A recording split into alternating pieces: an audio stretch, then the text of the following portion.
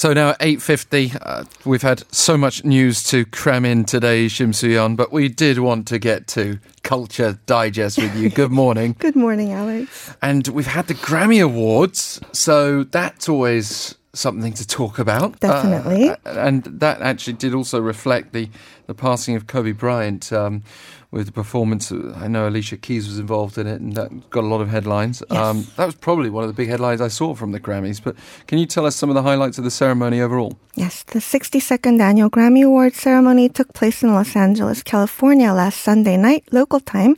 And here are some highlights of the evening. 18-year-old Billie Eilish won 5 awards, including the 4 most prestigious and competitive prizes: Album, Record and Song of the Year, Best New Artist, and Best Pop Vocal Album. She was the first artist to sweep the top awards since Christopher Cross in 1981. Best in competition from Lizzo, Lil Nas X, Ariana Grande, and others. Tanya Tucker, the 61-year-old country singer whose first big hit song was Delta Dawn in 1972 when she was just 13, won the first Grammys of her career. Best Country Music Album for While I'm Livin', her first release in the decade, and Best Country Song for Bringing My Flowers Now.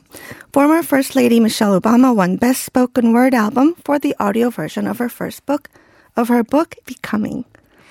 Sounds great. I'm sure for many people. A few of those acts, I must confess to being not particularly familiar with. Right. But there is something for everyone there in the Grammys. What about the highlight for Korean fans? Yes, the highlight for Korean fans would be BTS's performance at the Grammys. BTS took the Grammy stage alongside rapper Lil Nas X. Their appearance was short but sweet, and compared to their usual high-energy movements, showed off a more casual performance. BTS was on stage in 2019 as presenters, and this year they got to perform. And this is the first time a Korean group performed at the Grammys, and also makes BTS the only Korean group to perform at all 3 major music awards. Maybe next year we will see them again, perhaps taking home a golden gramophone.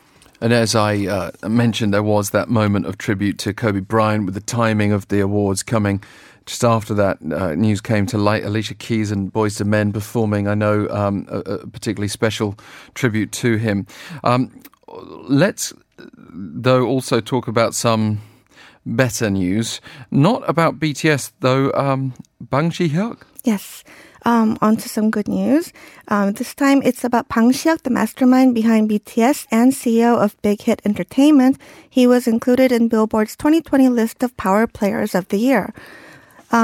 And he was included under the management sector and was lauded not only for BTS's global success, but also for his steps to diversify Big Hit Entertainment, such as TXT's debut, the acquisition of Source Music, and the launch of the mobile game BTS World, which made more than 200 billion won just in the first half of 2019.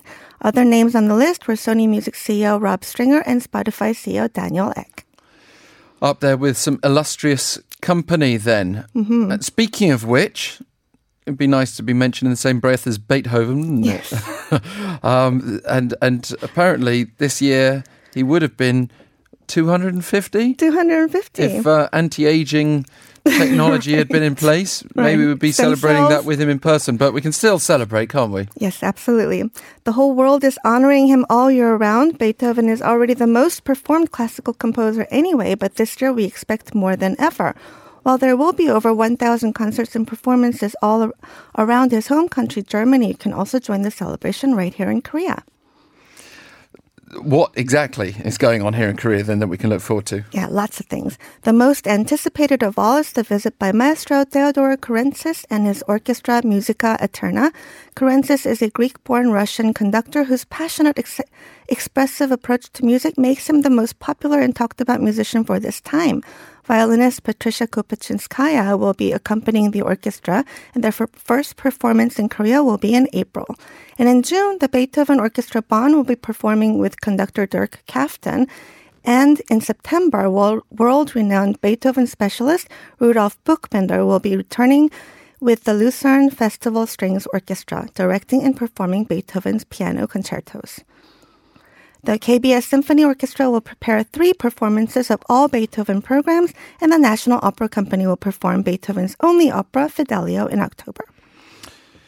So lots of celebrations to look forward to on the Beethoven front. Also, though, it might not sound quite as impressive as 250 years, but the National Theatre of Korea is still very much living among us, and it's 70 years old. 70 is pretty good. The celebrations will go on from March to June in several venues, including the National Theatre, Sejong Center for Performing Arts, Myeongdong Theatre, and Lotte Concert Hall. Especially when you consider the timeline of 70 years and the Korean War. Exactly. It's even more impressive. Yes. Can you tell us more about the performances? Well, the National Orchestra of Korea will kick off the celebrations with a concert on March 26th, and there will be performances by the National Theatre Company, the National Ballet, National Chorus of Korea, and the National Opera all through April and May, and the National Orchestra of Korea will wrap up the celebration with a concert on June 17th. The Museum of Performing Arts will publish a book on the history of the National Theatre and hold an outdoor photography exhibition. Well, thank you very much for the details. A big year of birthdays then. Shim Sooyoun, you haven't got a big round number coming up this year, do you? Oh, no. Even with the Lunar New Year aging us all at too rapid a pace for my liking. Great to have you here, and Happy New Year to you, by the way. I hope everyone has a happy, prosperous and healthy new year, especially free from any strains of coronavirus. At a morning emergency ministerial meeting this morning, Finance Minister Hong Nam-gi said the government will quickly inject more than 20 billion won to enhance quarantine measures against this novel coronavirus strain out of China. The allocated budget will cover the costs of building quarantine stations and managing separate treatment rooms and bringing back Koreans stranded in Wuhan at the moment. Stay tuned to TBS EFM for more throughout the day. We'll be back tomorrow at 7 a.m. Live Abroad with Na Sung-yeon is next.